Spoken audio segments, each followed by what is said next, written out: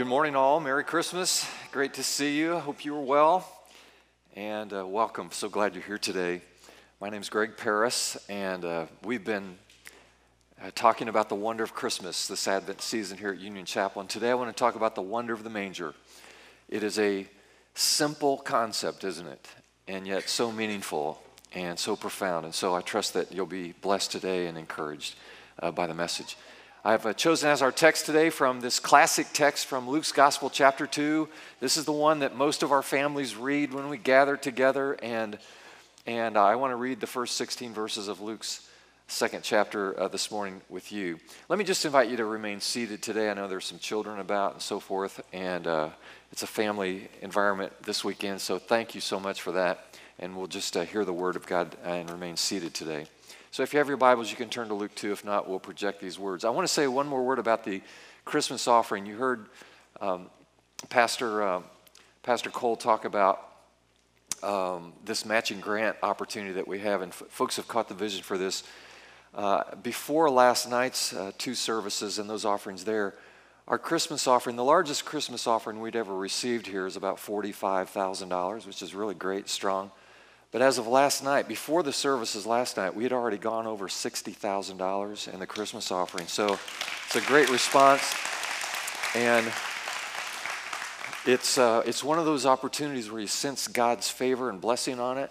And so the reason I mention it is if you haven't given anything, and maybe you didn't plan to give anything, or you're just visiting or whatever, this is something, if you participate in it, it has a multiplying effect, of course, from the grant. But I think God's also touching it as well in a very special way. And so if you want to be blessed in your giving, then there's an opportunity. So you've got a red envelope in your bulletin, still have that. Hand some money in that envelope to an usher as you leave, and we'll see that the gospel of Christ continues to go forward with it. So thank you so much for your generosity. All right, from Luke's Gospel now, chapter 2, verse 1. In those days, Caesar Augustus issued a decree that a census should be taken of the entire Roman world. And this was the first census that took place while Quirinius was governor of Syria. And everyone went to their own town to register.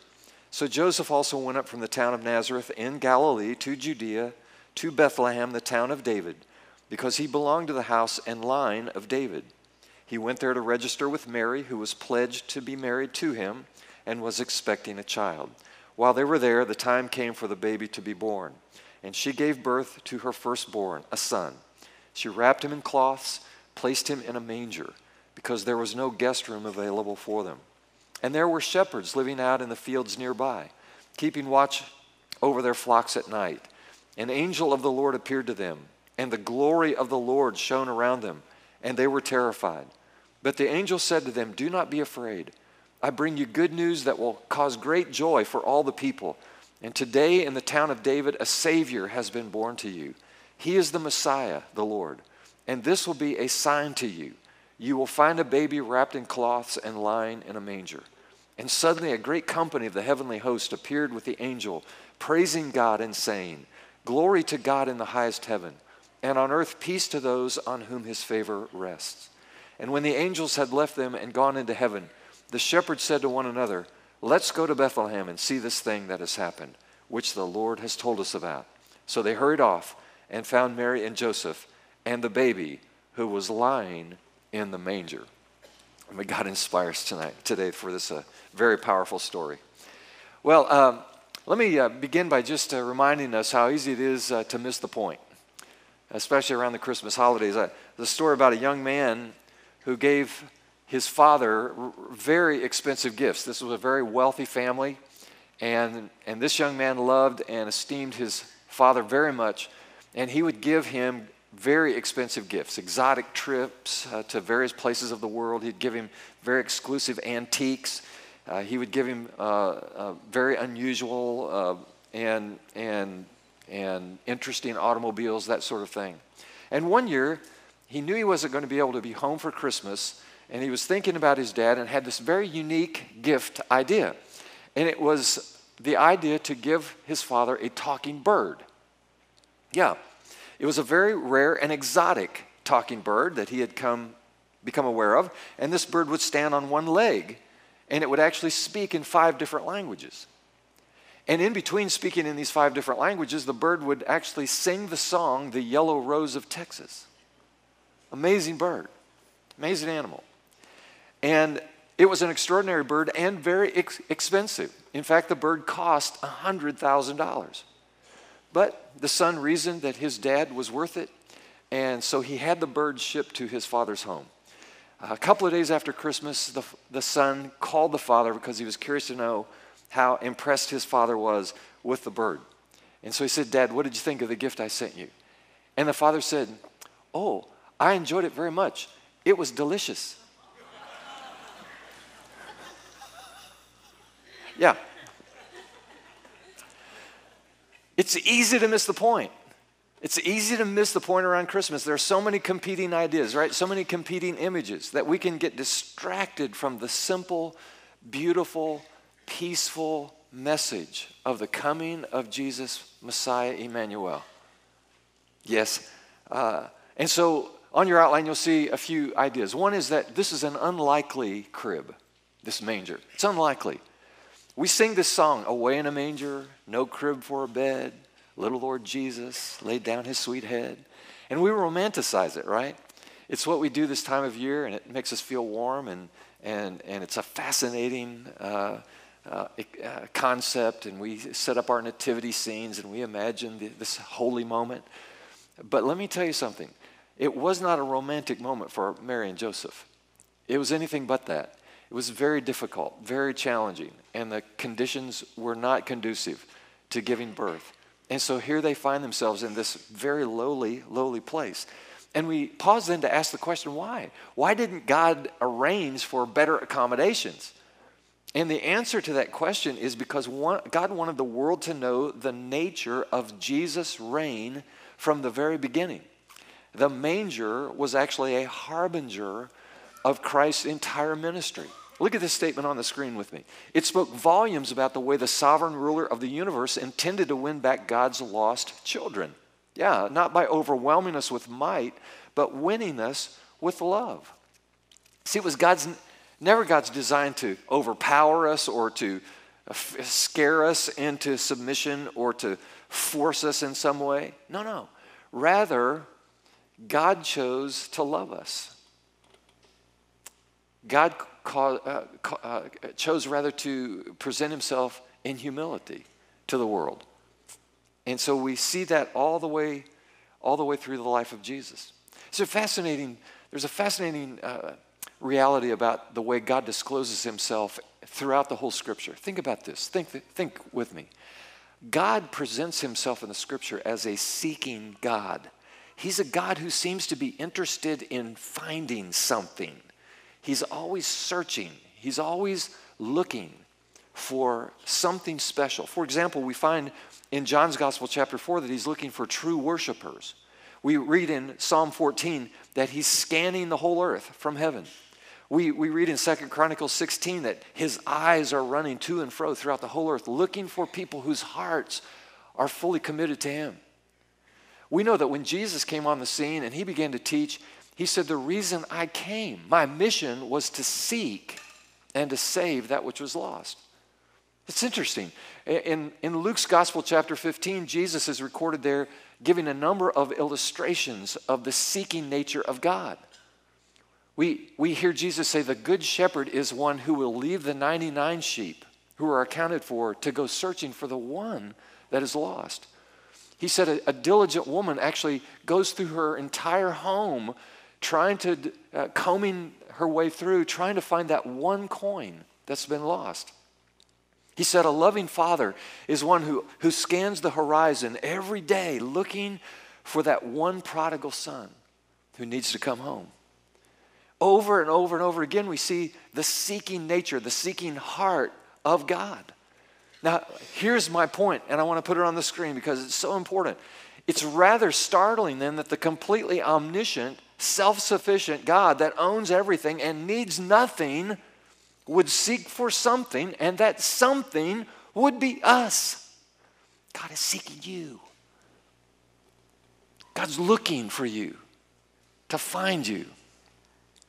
Charles Wesley wrote in his great hymn entitled, "And Can It Be That I Should Gain?" Look at the lyrics of one of the verses of this beautiful hymn. He left his Father's throne above, so free, so infinite his grace, emptied himself of all but love, and bled for Adam's helpless race.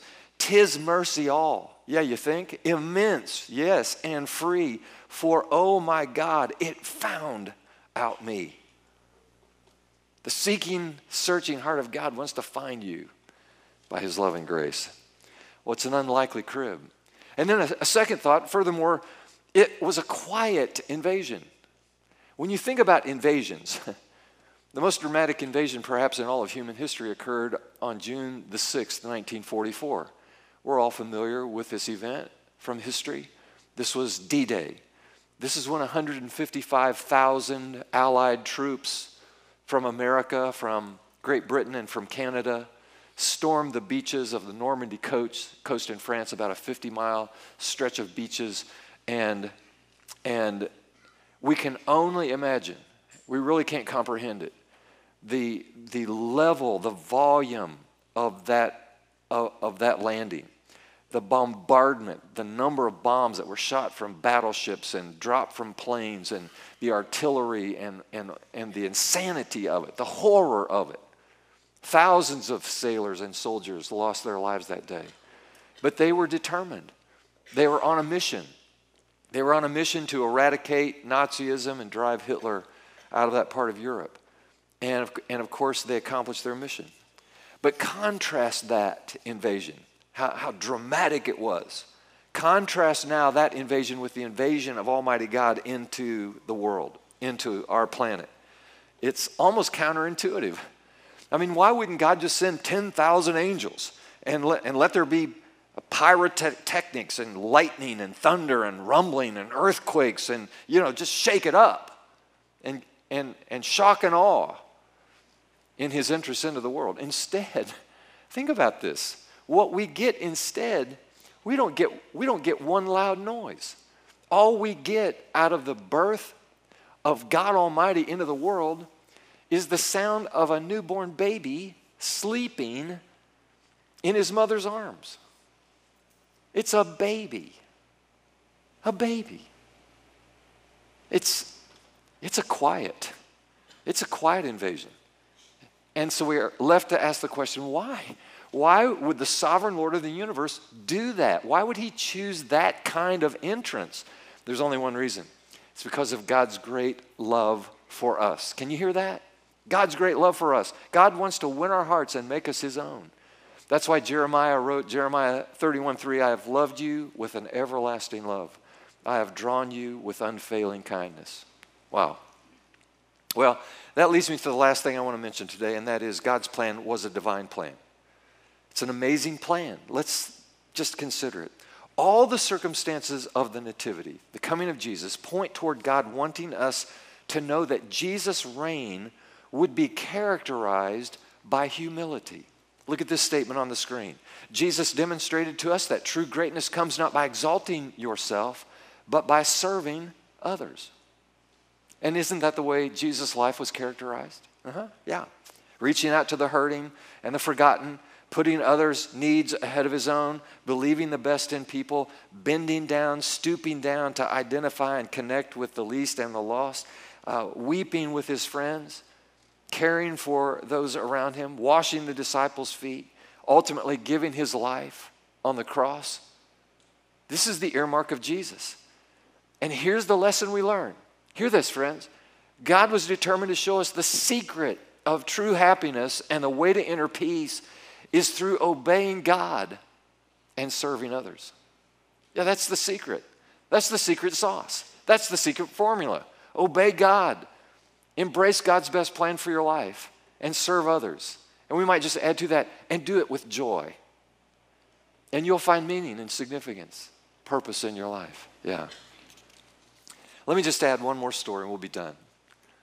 This comes in that season of time when the Soviet Union imploded, the collapse of the Iron Curtain, and we know that Christian ministries began to flood into what was the former Soviet Union. Union Chapel actually embraced that opportunity as we went to Kazakhstan, Central Asia, originally part of the Soviet Union.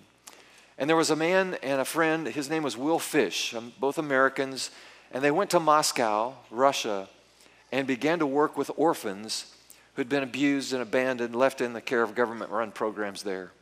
And as the Christmas season was approaching, as Will Fish tells the story, they prepared to share the traditional Christmas story with the orphans who would all be hearing it for the first time in their lives. Imagine that. They told them about Mary and Joseph traveling to Bethlehem and finding no room in the inn. They explained that Jesus was born in a stable and placed in a manger. The children and the workers of the orphanage, they reported, sat very attentively, listening with amazement as they heard this story for the first time. When they finished telling the story, they gave each of the children 3 small pieces of cardboard and asked them to make a simple manger. And then they also gave each child a small piece, a square cut from a napkin, and they were to form the baby Jesus out of that little square. And so as Will Fish walked among the children to see if they needed any help, he came to a little boy whose name was Misha. And Misha appeared to be about 6 years old. And noticing that Misha's manger had not 1, but 2 babies in it, he called for a translator to come over and talk to Misha. And though he had heard the Christmas story just once, Misha accurately relayed what had happened until the part of the story where Mary now puts the baby Jesus in the manger. And this is when little Misha began to ad-lib. And this is what he said. And when Maria laid the baby in the manger, Jesus looked at me and asked me if I had a place to stay.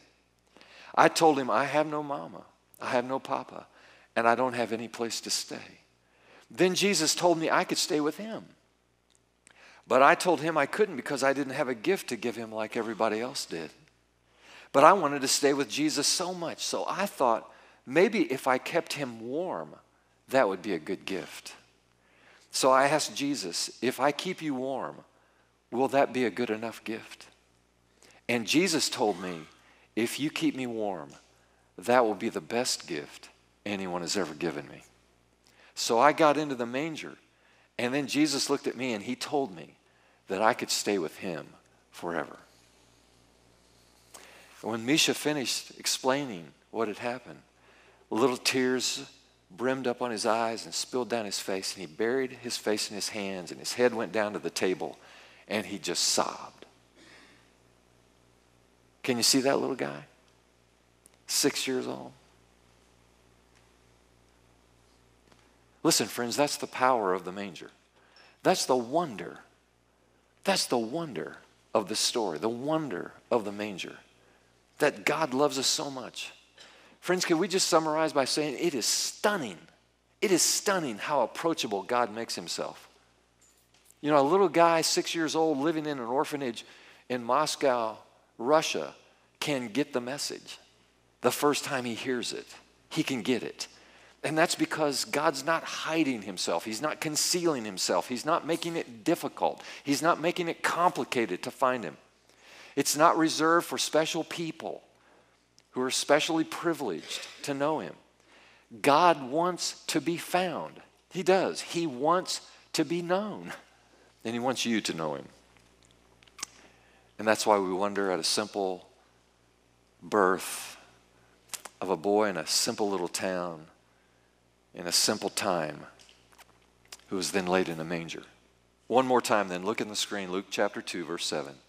And she brought forth her firstborn son and wrapped him in swaddling clothes and laid him in a manger because there was no room for them in the inn. Let's pause and pray about these things for just a moment. Lord Jesus, we stand in awe that you would humble yourself to come to the earth to live among us, to love us, serve us, fight on our behalf, being willing to give your very life so that we might truly live. How grateful we are for your surprising and wonderful plan. So I pray that you will open our eyes this season to the wonder of a manger, an unlikely crib, and yet herald your humble and eternal reign. So may this beautiful picture of your love profoundly change us. Touch us today. May we follow your example by humbling ourselves to love and serve others in your name. Thank you for Jesus. In his name we pray. Everyone said, amen. All right, would you stand with us now?